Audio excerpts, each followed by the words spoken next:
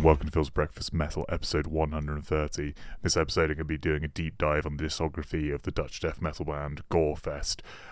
People who've been listening for a while may remember I have covered them before, particularly on the episode where I did a bit of a history on their drummer Ed Warby, but he doesn't come into the picture until a little later on, so let's start right back at the start. I think something interesting with Gorefest is they seem like a band who were very big in the Netherlands at the time and were, quite successful in the early sort of tape trading death metal scene of the late 80s, early 90s, but don't seem to get mentioned quite as much as a lot of their sort of contemporaries. And I wonder if that is purely because they broke up and had a lot of long inactive period in the middle, but they formed in 1989, so they were like right there along with bands like Thanatos, Asphyx, Pestilence, like the big names of the scene, and I think at their peak were putting out records kind of equivalent to some of those greats. There is stuff in the Gorefest catalogue that really, for my money, does deserve revisiting in the same way some of those classics do. So Gorefest start out incredibly strong. Their first demo, Tangled in Gore, comes out the same year they formed. This excellent 4-track, just very classic death metal feeling. It's unsurprisingly very, I think, influenced by like the early earache bands, stuff like you can hear some Carcass, like maybe a little Napalm Death, definitely some like influence from Death, like maybe a little Bolt Thrower, like that kind of like the more mid-paced death metal, and maybe some of the sort of slower end of grind getting in there. I think they're in that really interesting period of death metal as well, where they refer to their sound as kind of quite grindcore influenced, and it's sort of like there in the lyrics early on are all kind of very gory, horror movie inspired takes on death metal, which I think was all part of what people used to call grind before that became so delineated in the way we kind of see it now. The thing with this demo is they may not be reinventing the wheel in terms of like death metal riff writing, but it's just all executed so perfectly. Like the tones are really great, the playing sounds very tight for a demo recording, like the bass even gets a look in the sound, like it's quite full and heavy feeling, and it's just like a really kind of gnarly approach. Jan Chris's voice on this as well is like very traditional, kind of like gruff, guttural death metal for the period, which is interesting because his voice will change sort of quite a lot over the coming releases. But yeah, just an immensely kind of competent debut of 4 really catchy, memorable, heavy, brutal, kind of disgusting sounding death metal songs. For a demo called Tangle and Gore, like this is exactly kind of what you'd want from that, and they really nail it. There's nothing overly flashy, like there's a few leads in there, but they're very simple. None of the performances are overly complex, but as I say, it really has that sort of early earache energy to it, that sort of very straightforward, just focus on like excellent tight writing and kind of a general horrific approach to kind of imagery, lyrics, and the overall trappings of it. At this point, it's probably worth noting the lineup of the band because this won't change much over the course of the episode. So the band is fronted by Jan Chris Koja. I'm not sure how to say his surname, but he does bass and vocals. We have Frank Hawthorne on guitar, and then the other 2 members early on are drummer Mark Houdendorn and then a second guitarist Alex Van Schaik. And as I say, at this point they're a really solid band for like this early on. The demo has the roughness expected of a demo from the 80s, but actually it kind of sounds surprisingly great. Like everything's really clear, the performances are really solid, and the songwriting's top notch for such a new band. And nicely as well with all of Gorefest stuff, it's very easy to get hold of these now. They did these collections, so you can get the first album and all the demo material, so it's really easy to like track down this if you are interested. And I'd highly advise going back to their debut demo, Tangled in Gore.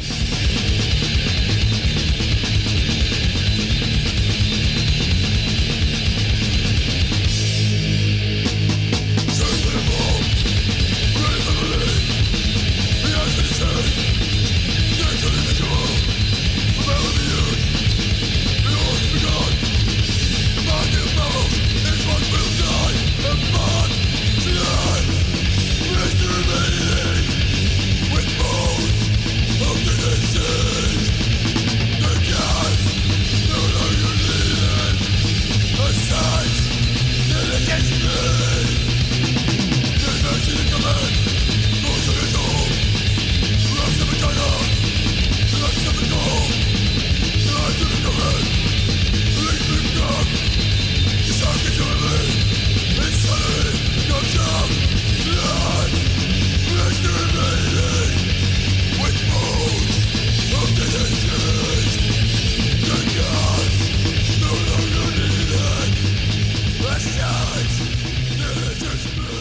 A year later, the band would put out their second demo, which, for the purposes of this episode, I'm going to be referring to as Horrors, which is yet another 4-track thing where they've just improved in all the ways you'd hope between two demos. Like the style hasn't changed that much. It's just got a bit more complex. The musicians, it's got that much better. The drumming's a bit more like intense. And it's just more variety in the riffs. Like the demo opens incredibly strong with Confessions of a Serial Killer, which would go on to be their sort of like legendary track for quite a while.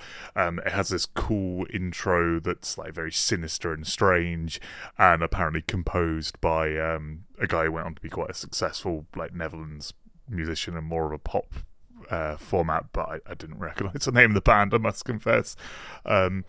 But yeah, and a rare example actually of a 90s death metal release with an intro that actually blends really nicely into the song. Like, it's just a nice build-up. But yeah, Confessions of a Serial Killer is like 6 minutes with loads of variation in the riffing and just really, really solid death metal track. But all four of the songs on this, particularly Horrors and Fetal Carnage, are just like fantastic Gorefest songs. And kind of a shame actually that they sort of in the later catalogue get a bit lost. Where this will come up when we get to the live album relatively soon. Yeah, this demo, I think is like one of the early sort of pinnacles of the band. Like Horrors is definitely well worth revisiting, and that's going to become relevant as we talk about the debut album. So I won't dwell on it for too long because there's going to be some comparisons here. Interestingly as well, to sort of show what's going on in the Netherlands at the time, they were also put out on the Where Is Your God Now split. So it just took 2 tracks off of Horrors, and this was put out by DSFA Records. Currently, Gorefest are releasing everything else independently, with a load of bands that go on to be very, kind of well known in that scene: Acrostician, Sinister, Deadhead, and a band called Disfigured, who I think just put out a single demo where they have 1 track on the end of this, and they didn't quite go on to the same success as the other 4. But yeah, if you know much about this scene, like those are all bands who've got some really interesting early releases, and particularly like Sinister still an interesting band to this day. So the reason I'm not dwelling on Horrors long is a year later we come to their debut album Mind Loss. So they've been signed by Foundation 2000 Records, who, looking back, not a particularly interesting label beyond putting out the debut couple of albums from The Gathering. Otherwise, not a lot I was particularly familiar with there. But they did get Gorefest in touch with Colin Richardson to produce them, so some big names and like a name they probably would have been quite excited for at the time based on what he'd kind of recently recorded, to record this debut album, Mind Loss. Mind Loss is very much based on the 2 demos that went before. The 8 tracks from those 2 demos, every single one of them is on this album, albeit in a completely different order, and then there's just an intro and 1 new song, Mental Misery. And when compared with the previous releases, like it is a lot cleaner and clearer. It sounds much tighter because they clearly had a lot more time in the studio to record this. Starts with a completely pointless intro, but the opening track, Mental Misery, is really, really catchy song. Jan Chris's vocals are continuing the evolution they'll go through over the next few releases, where they're becoming more of a deep bellow than this really kind of like more raspy, gurgly growl that he had before. Like he has a voice that by the time you get to the second album, False, is a very unique sound in death metal, whereas on that very first demo, like he kind of sounded like fairly traditional growl. And I like the evolution of his vocal style. I think it's there's something about his delivery that just always like stands out to me, even if it isn't the most traditional, although I could see it being divisive for a lot of people. Interestingly, reading about Mind Loss, like the band themselves, I don't think were ever particularly happy with it.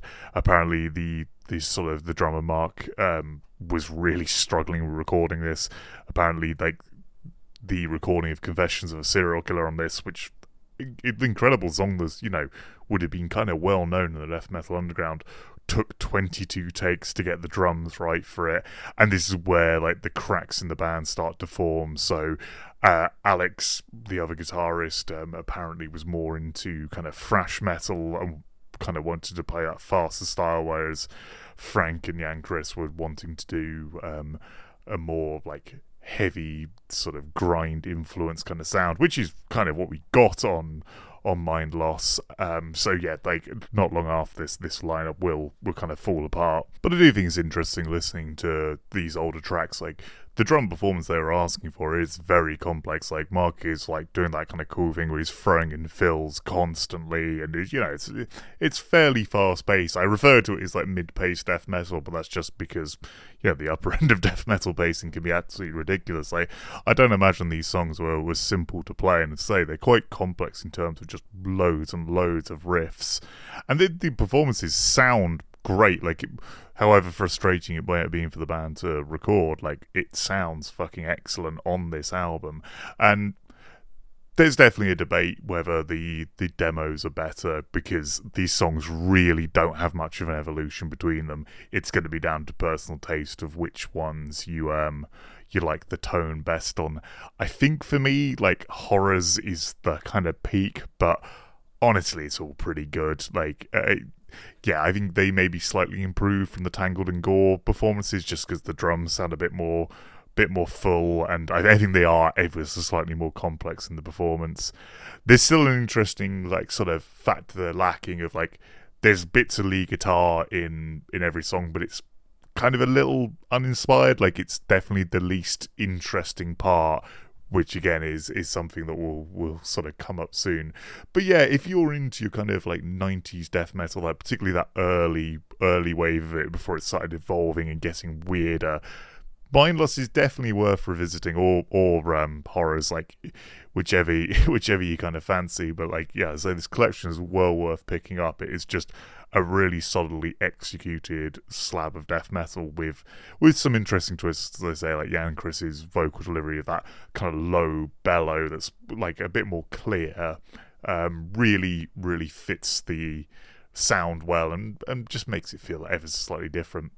Another different element as well, and I think one that works far less, is the album cover. Rather than like say your Dan Seagrave or Necrolord's complex artwork, I assume some friends of the band have actually built this weird model out of like Coke bottles and like children's toys and a severed doll's head by the looks of it, and made this strange like contraption that looks like it's destroying the brain of the doll's head. It's unique.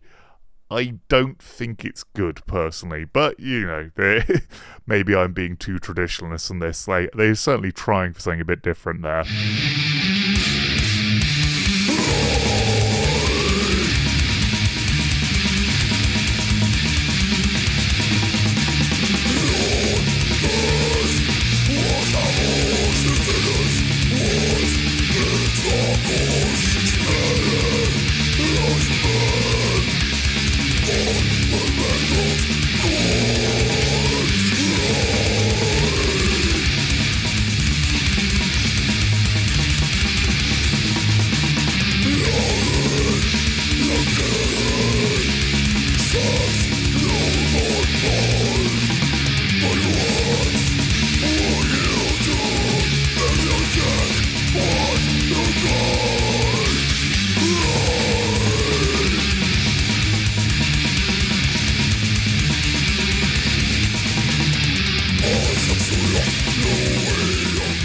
So not long after this, guitarist Alex would be kicked out of the band somewhat acrimoniously, and new guitarist Baldwin Bernbacher will be brought in, who's like an interesting choice of replacement. Like previously playing an alternative rock band, Lude, he was like much more of a kind of lead guitarist type, like a very bluesy influence on the band, which we'll see coming in the next album. And shortly after this, they put out a live EP, Live Misery, which features 3 tracks, 2 from the the forthcoming album, and 1 off the old one there, self-titled Gorefest. And as it goes, it's one of those live recordings that really I don't think requires much reviewing. It's not the best capture. Maybe interesting to hear the band at this point in time before the change in drummers and like the difference that will have on the band. But yes, so Gorefest were playing out live more at this time, even getting to support like bands who were a big influence on them, such as Carcass, and making a bit of a name for themselves. They were able to leave their previous label, Foundation 2000, and join up-and-coming label Nuclear Blast, which was clearly a big step up for them. So around this point, more internal tensions leads to drummer Mark being expelled from the band, seemingly due to sort of a combination of his live and studio performances. And the band teamed up with new drummer Ed Warby, who was previously in Elegy, a progressive / power metal band, even in 92, like that same year, performing on their debut album, Labyrinth of Dreams. So I think you can imagine fans at this time being a bit sceptical of half the lineup's been kicked out and they've been replaced with 2 new members who do not have backgrounds in death metal, and, you know, this is the early 90s. I think people were far more worried about influences from other genres getting into death metal than they are now. But they needn't have feared. Later that year, 1992, went into the studio and recorded their masterpiece, False, second album. At the time, apparently the most expensive album Nuclear Blast had ever put out. They went away to the Welsh countryside to record this, and once again teaming up with Colin Richardson, and made just an absolute sort of beast of an album. There is so much evolution. Like, at its core, it just sounds thicker and like just so much more giant than the debut. The drum performance is kind of night and day with it on. Like, Mark by no means from the recording sounds like a bad drummer, but Ed Warby at the time had this reputation of like being the best drummer in the Netherlands, which is probably a nonsense over exaggeration, but he's very, very good. And particularly for a young band, his performance just stands out, and like every riff sounds huge because of his ultra precise drum performance. Baldwin says in like the sort of the booklet for the False reissue that before he joined the band, he thought they were really tight, and then the second they sat down with an actually tight drummer, realised how much work they had to do. So Ed Warby's kind of very musically gifted influence clearly bringing the band up to the next level, and this album just sounds so much more kind of complex by virtue of that. The drum performance is absolutely fantastic, and that huge production where there's like really chunky bass and guitar sound coupled with this great capture of the drums, this absolute sledgehammer snare drum. If you're familiar with like any of Ed Warby's latest stuff like Hail of Bullets, you'll be aware of that kind of sound he brings to it, like that precision, like absolutely brilliant. Like his blasts always sound amazing, so nasty and full on. Another major change with this album is the lyrics, like going from this kind of gore obsessed kind of horror movie stuff to very strident sort of left wing talking points, and that coupled, as I say, Jan Chris's voice sort of evolves, like going into more of this lower bellow with each album. I find his voice like somewhat reminiscent of Barney from Napalm Death, but with that like more bellow rather than the growling voice, you can really hear the lyrics. So like these songs make far more kind of obvious political statements, and they're kind of very much a central hook to a lot of the songs. Like his lyrics are very memorable, and the band seemed wholly on board with this sort of change in direction.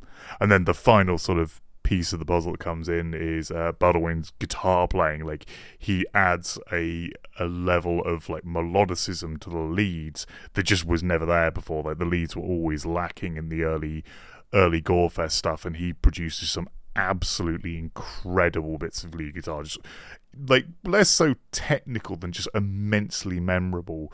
Both the opener and closer of this album have incredible solos. The Glorious Dead and the Mass Insanity have these long kind of instrumental sections that really are just like absolutely brilliant kind of melodic playing, which is a great detour in the middle of an otherwise kind of quite heavy, brutal release. Frank Hawthorne does actually still get in there, like on the track Reality When You Die, he plays the lead section, and his playing has come on a lot. It's not the kind of melodic styling of Baldwin, but his writing has got a lot more interesting. I think with this album as well, the influence from kind of early earache stuff is even more blatant, with the album cover being this kind of odd collage that's very reminiscent of Napalm Death, and even track titles like From Ignorance to Oblivion feeling really influenced by that sort of style of British grind. But Gorefest have their own take on this sound. Like, it doesn't, like, despite there being lots of elements that remind me of Napalm Death, this is very different. It's kind of not as fast, although, like, certain bits of the, like, certain performances are quite quick in places, like some really precise blast beats. There's lots of space and kind of almost stuff that has like a bit more of a melodic doomy tendency. The second track, State of Mind, has this very sinister melody for running throughout it, and it never gets super fast. Reality When You Die, like, it was really back and forth between like faster and slower sections, having this sort of long middle bit where things go really, really out of hand, and then back to this more like doomy, slow, heavy ending. And as I say, then you're getting towards the end of the album with like Mass Insanity as this huge sort of melodic departure. The only downside to False, and personally I love it, but it is a little front-loaded of like The Glorious Dead, State of Mind, Get a Life, like all in the first 4 tracks, absolutely incredible. Reality When You Die is a song I've listened to thousands upon thousands of times. But the second half of the album, Second Phase, Infamous Existence, are all great tracks, but they're just not quite as memorable. But I guess it gets away with a lot of this because it closes so strong with the Mass Insanity. But yeah, looking into it, no wonder there's that little bit of like a Napalm Death crossover. The same year, 1992, they put out Utopia Banished, which has Colin Richardson and Peter Coleman producing and engineering it, and Mid doing the cover art. All of which were like, that is the same team that worked on the Gorefest album, despite the difference in labels, which is interesting. But yeah, I think the like False is just where it all came together perfectly. Like, I love the huge drum sound they've got. That kind of almost like overproduced massive kick and snare sound works so well in this, and it all kind of Ed Warby's performance being that front and center feels just perfect to the album. It just emphasizes everything. The tones are great. Everything sounds really massive, and yeah, it just did the job of like, if any fans were worried these kind of more alternative and progressive musicians were going to steer Gorefest away from their sort of heavier roots, I think that's definitely wrong. Although I guess False is a less core sort of death metal album than Mind Lost. There are those other influences, but personally I think those other influences just really elevate it. It is an absolutely fantastic album.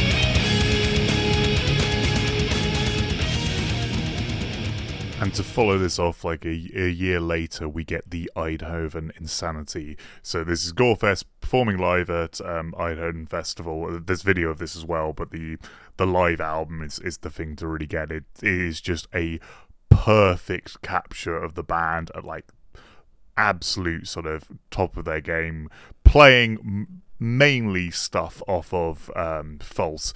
It's 6 tracks off of False, and then 2 tracks off of the debut album, Mental Misery, the only song not on the demos, and closing the set with Confessions of a Serial Killer, which of those 2 tracks do actually fit really kind of neatly into the kind of the list of songs there. And the performance is fantastic. Jan Chris has a real sort of charismatic energy on stage. Like, obviously I don't understand a word of his between song banter, but his delivery is really intense. The performances are so flawless it almost feels like it might have been cheating somewhat, but there's video of it. It looks like this is totally real, and it sounds just amazing. I talked about it at great length on the sort of live albums episode, and it's sort of hard to decouple if you've not listened to Gorefest before. I'd highly advise you to go check out False. Like, that's probably the great start point. The Eidhoven Santi is a difficult one to follow that up with, because it's just all the same songs again, performed like really perfectly. But when you're into the band, like, it is an absolutely amazing capture of a live album. At bare minimum, it's worth going on YouTube and looking up the video for Reality When You Die. That performance, like, the crowd are going wild in a way that just seems like unprecedented for death metal. Like, especially I remember seeing this in like 2005 and just not believing there were that many people that could have been into this. Like, there's just a sea of people as far as the eye can see going absolutely wild for Gorefest. Middle of the day, it looks like so boiling hot, like they're having to spray water on the crowd. And rather than there being like crowd surfers coming up on stage, like, things seem to be going so crazy. People are just getting fired out of the crowd. Like, bodies will just burst up in the air and then fall down on like the kind of security staff in the front row.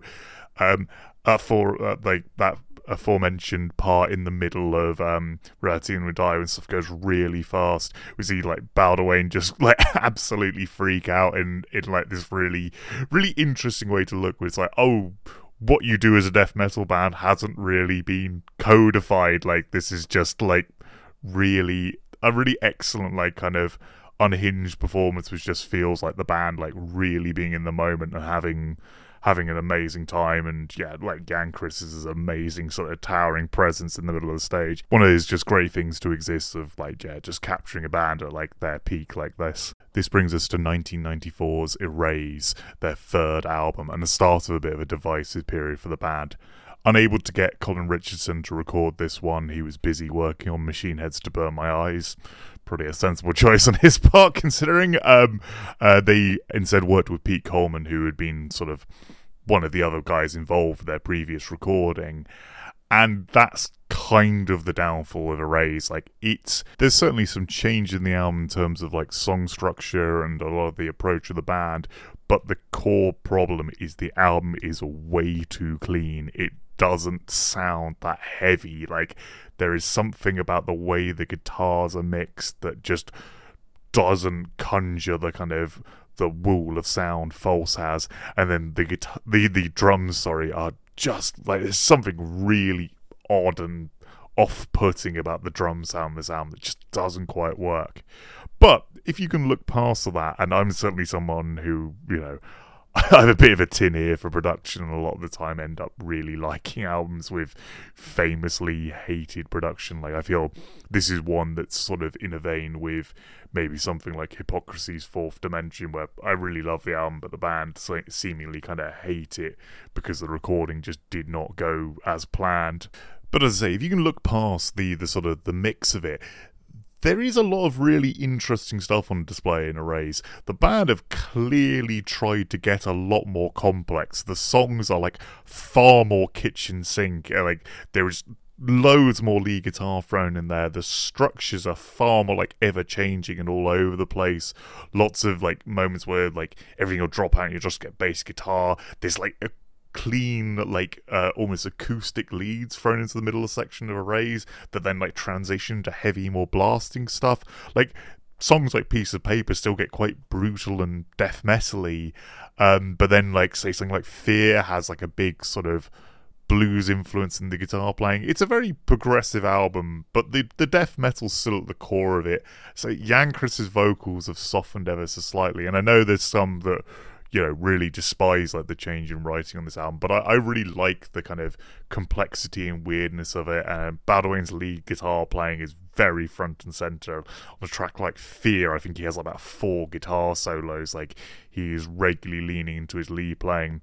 Ed Warby's drumming is sort of as complex and interesting as ever. And there's a lot of really memorable riffs.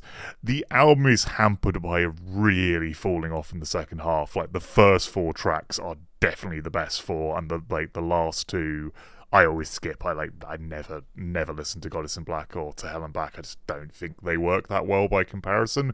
But that first half hour of the album is really solid, and there's some great sort of interesting melodic progression. Seed of Hate has this really cool sort of melodic lead section in the middle that goes for all these different cool riffs. Incredibly memorable stuff.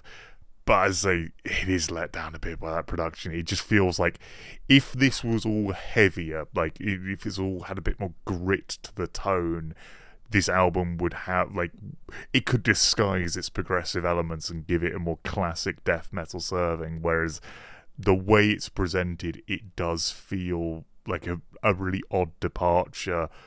Even though I don't know that, like, there's plenty of riffs in stuff like Erase and Low that would have fit perfectly fine on False. And I think if they'd just got that sound right, like the Jan Chris in sort of an interview in the lyric booklet was saying, like, if they just swallowed their pride and waited a few months to get Colin Richardson, it probably would have made all the difference.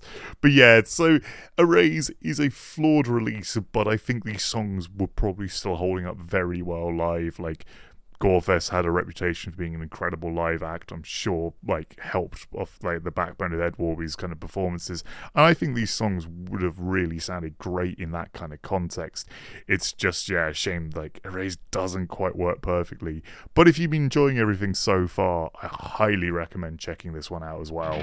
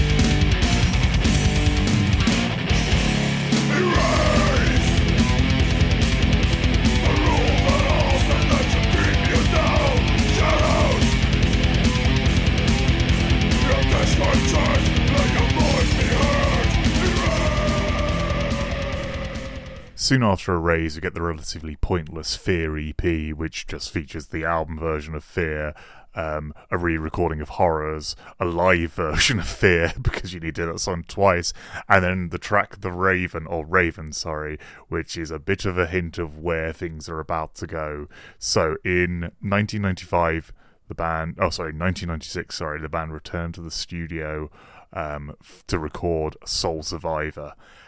Soul Survivor, their 4th album, things take a real turn. Taking this from the interview in the booklet, Jan Chris said he was kind of creatively out of ideas, being kind of the real death metal backbone of the band's writing.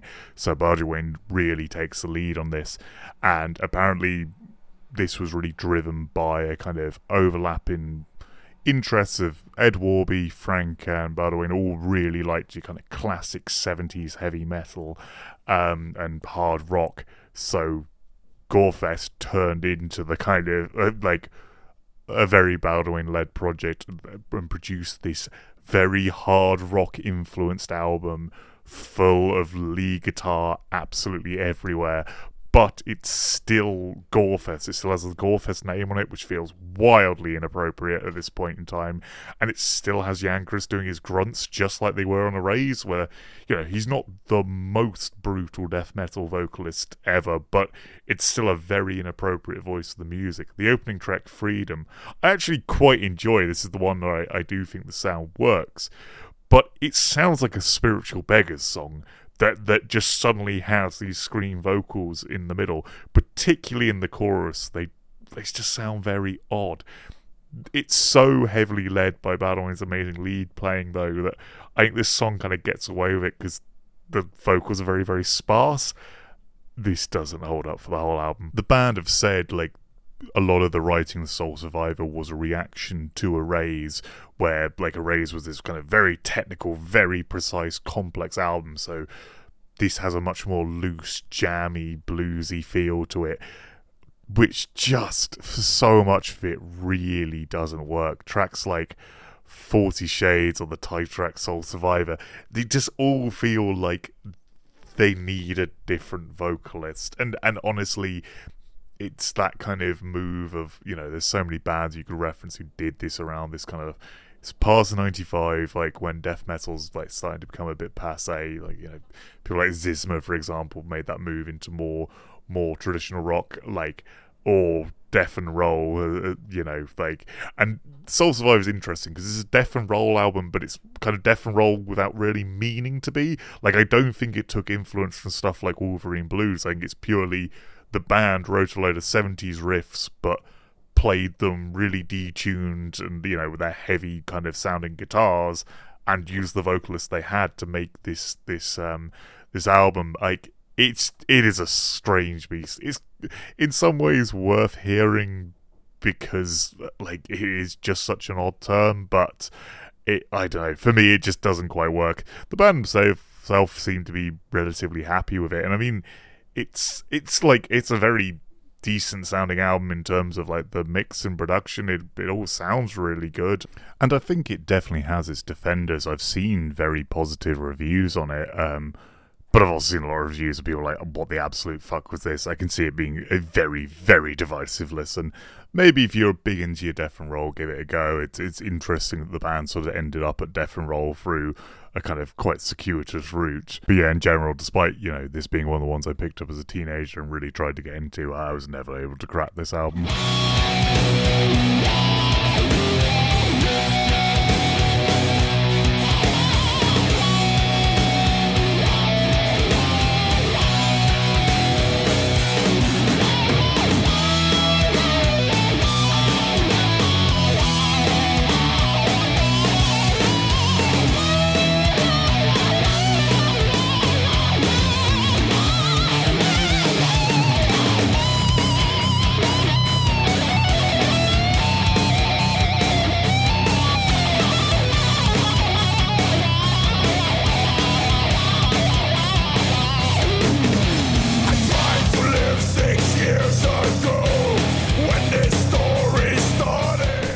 The band would continue in this vein for a bit. The really interesting thing they talk about in the lyric booklet to this, of around this time getting paid by the Dutch club circuit to join the Marlboro Flashback Tour. So something paid for by the cigarette manufacturer Marlboro, where Dutch bands were kind of paid to tour doing cover sets, and so they do a cover set of all their favourite bands, and for this Gorefest chose AC/DC, Black Sabbath and Deep Purple as bands to cover in their kind of heavier style. Apparently they're one of the few heavier bands on this tour, which I don't know how I feel about that, getting professional bands to just convert themselves into covers bands. It's an interesting idea, I guess, but I'm not sure I'd particularly want to see my favourite band just play other people's songs. This did at least lead to them going to the studio for one more album before their first split in 98, their fifth album, Chapter 13, which I think does continue on more in the kind of vein of Freedom. So if you, not Freedom, Soul Survivor. So if you didn't really get Soul Survivor, I don't think Chapter 13 would suddenly appeal. As far as I'm concerned, I think it's a more interesting effort. It's got a little bit more of an aggressive rock edge to it, while still being that kind of death and roll sort of blues influence thing, heavily based around big solos. Jan Chris seems far more interested in modifying his voice for this, though. Like he does still have his kind of more classic scream, but he's also like, he does some actual clean vocals, some interesting stuff with like lots of effects on his voice, doing like weird whispers and spoken passages and things that are just slightly more fit the music. Honestly, like, it starts strong with the first, like, the title track, Chapter 13, is really catchy. And then I struggle with it. Like, the next track, Broken Wing, I kind of hate. And there's nothing I really love until, like, the last 3 tracks of the album, like, Burnout, Superality, and Serve the Masses are actually pretty good songs. Problem is, it's a 13-track album, and I really don't get on well with the middle of this. And it still has that odd energy of, this feels like a very strange album to be under the band name Gorefest. But much like Soul Survivor, it's got its defenders. The band themselves really liked this album and how it turned out, and many tracks off it kind of sat in their live repertoire all the way post them sort of reforming. But at this point in time, internal tensions got to the band and they split up and went their separate directions. Badawane went into like classically trained stuff. They are taking sort of music theory very seriously. Ed Warby went on to incredible success, joining Aerion for their 3rd album. Previously, actually, Jan Chris did some vocals on the debut Aerion album, The Final Experiment. But yeah, Into the Electric Castle, like the legendary 3rd album, Ed Warby joins Aerion as the only additional, like, official member, I think, ever in their time as a band, and is still in the band to this day, also performing with Star One as well, like Arjun's other projects. Always like this weirdness around Gorefest. Like, Ed Warby just feels like such an odd fit, but he is so perfect. Like, the fact he can be the drummer for False, for like Hail of Bullets of Frost and War, but also The Human Equation. He's a very, very interesting character. As I say, quite a few years ago now, I did an episode focused on sort of 4 different projects of his to showcase that. I think he's a fantastically interesting drummer and really really adaptable and able to play so many different styles. Also incredible because apparently he doesn't practice at all. Yeah, so I believe there was some touring around Chapter 13. Apparently the label paid for them to be support for Judas Priest on a tour, which apparently was like a more common kind of practice back then of buying onto these bigger tours. So I can't imagine how well Gorefest would have gone down with Judas Priest's audience, but yeah, no idea. Anyway, they break up in 98, and fortunately for us, that isn't the end of the story with Gorefest. They actually reform again 6 years later in 2004 to play some live shows and then very quickly write some new material. By October 2005, they put out La Muerte, their 6th album, which is such a return to so many things. So they've re-signed with Nuclear Blast at this point. The cover is this, collage, very reminiscent of that same era of Napalm Death. And the music displayed in La Muerte is completely devoid of any of the blues trappings of the last 2 albums, or even the kind of complex weirdness of Erase. This feels like a very conscious return to the sound they had on Fault. Recorded at Excess Studios with Hans Peters, who... he's someone like you definitely own the odd album from him. He's like, I guess, like some of his most legendary engineering work is stuff like Aerion's The Human Equation. He's on those cool Creep Mime albums. A lot of stuff from that kind of part of the world that's very interesting in the general area of metal and progressive music. And he did a fantastic job. Like, the band sound huge, and like the guitar tone is again, it's that real full-on like sound wave filling approach they had on False. Like, the drums sound like really massive and intense. It's got that real precision. It's a very long album. It's probably the only thing against it. Almost 70 minutes, like 12 tracks of this like classic death metal style.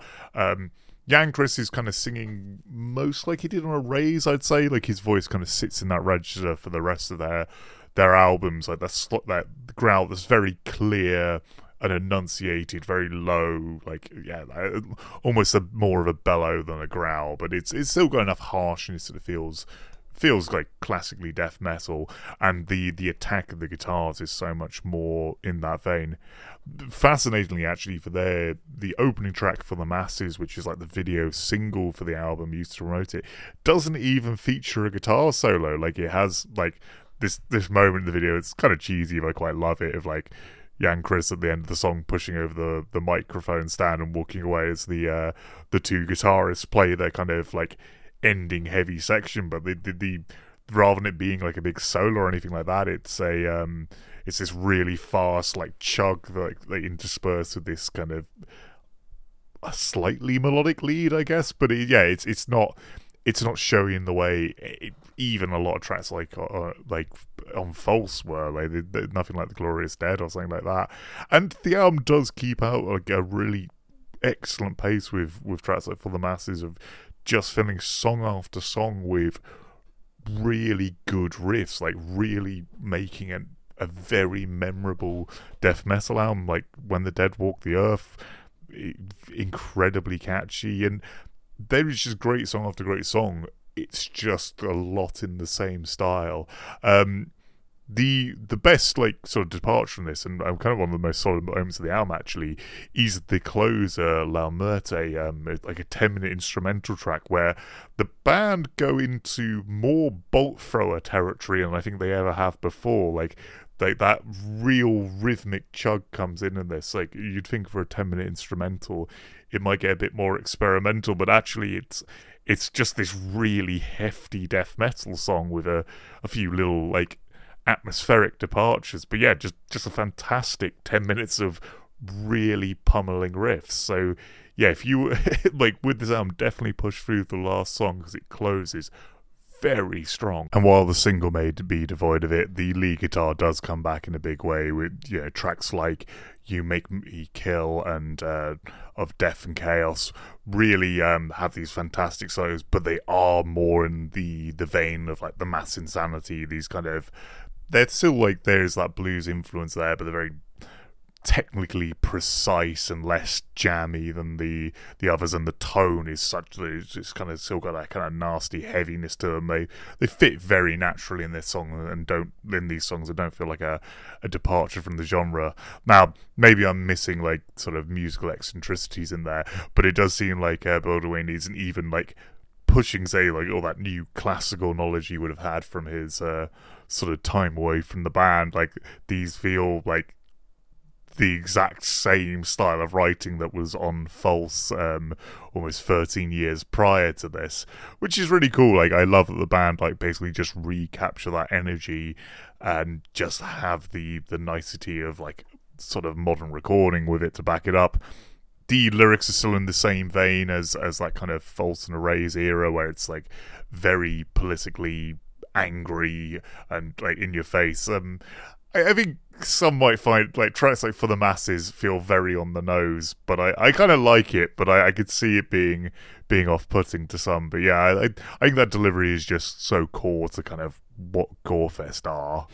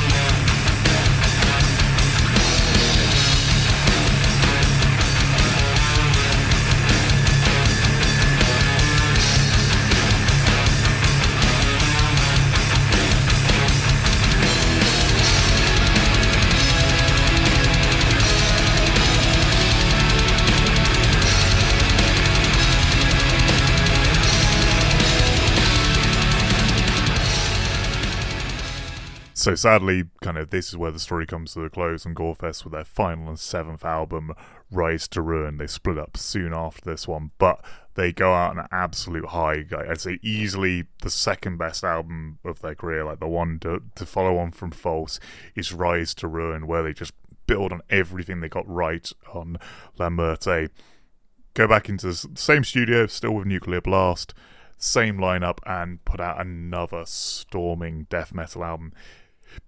This is the album that got me into the band with the, like, I was hooked from the drum intro to Revolt. Like, Ed Warby just puts in this amazing set of fills at the start of this song that feel so heavy and over the top and just showy and cool.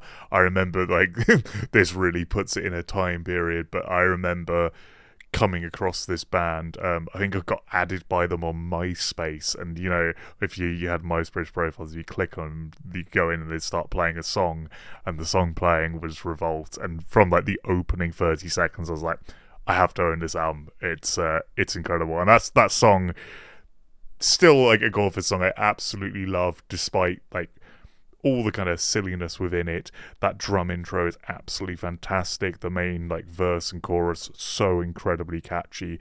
And then that section in the middle where all goes really mellow and you get this kind of gentle but slightly sinister solo that just builds up into like an explosion of like ultra like nonsense shredding over like a classic Ed Warby blast beat. Just absolutely fantastic stuff. I can even forgive that really stupid kind of spoken word interlude in the middle. It all fits the style perfectly. The album's filled with all the classic staples that would sound, like the kind of heavier chords with just like the endless like double kicks going underneath them, these sort of slightly sinister melodic building riffs that burst into these huge blast beating sections.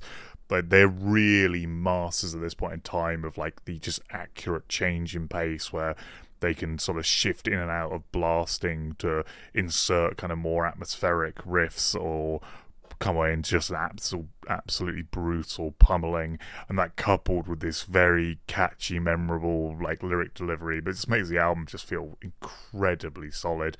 The mix is very similar to the previous album, but just ever so slightly better, which I think just helps elevate it.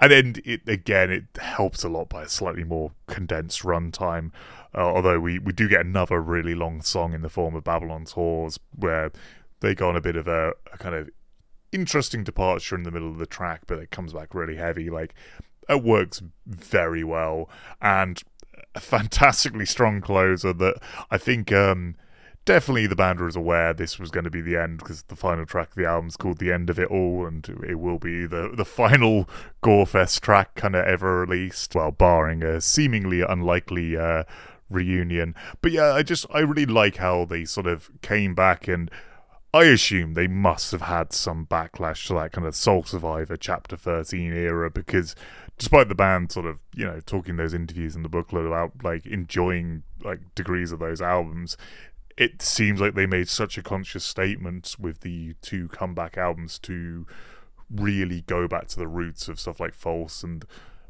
what definitely feels like their kind of fan favourites. As I say, it's an interesting one with Gorefest. I think maybe it is like sort of those departures like that meant they don't come up in the conversation so much, but for a Netherlands death metal band, like, they have it, to my mind, at least 4 excellent albums and a lot of other material around that that's like well worth checking out. But yet you just don't hear their name anywhere near as much as stuff like Pestilence and Asphyx. Fair enough, I mean, those bands are utterly incredible. But yeah, it's interesting to think how much was going on in the Netherlands scene at this time, where actually his band did get quite big, you know, selling, you know, 50,000 copies of certain albums. Like, they were known and out there. But yeah, I guess there was just such a death metal explosion in the 90s that not all of this stuff comes up when going back to the conversation. So yeah, definitely sort of my guide for if you want to get into Gorefest now would be, obviously, start with False. It's incredible. The demos are really worth checking out as well, in a more kind of traditional sense. Like, those are less revolutionary, whereas False really feels like a kind of unique individual statement. And then the comeback career is is really worth it for a band coming back to that kind of very individual sound they had, and really recapturing the magic in a very impressive way. Okay, I think I'll leave that one there. Sorry this episode took so long coming out. I took a bit of a break over the holiday period, but I hope to get back to that kind of fortnightly release schedule I was in beforehand. The next episode I got coming out is going to be a really dense one, but it should be a lot of fun. I think it will appeal. Another deep dive on some cool historical stuff. As always, I'd like to hear your thoughts on this episode. Were you already a fan of Gorefest? Were you aware of their music beforehand? Maybe I'm overplaying their kind of underground nature these days. Are you a fan of that middle period of their albums? Like, is that stuff that actually like worked well for you? Like, I'd be really interested to know, because it seems like, you know, fans are very divided on that stuff. So if you want to get in touch, Phil's Breakfast Metal on Facebook, on Instagram, Phil's Breakfast Metal. You can email me if you want to send longer messages. I do try and respond. Phil's Breakfast Metal, one word, @gmail.com. But otherwise, yeah, thanks a lot for listening.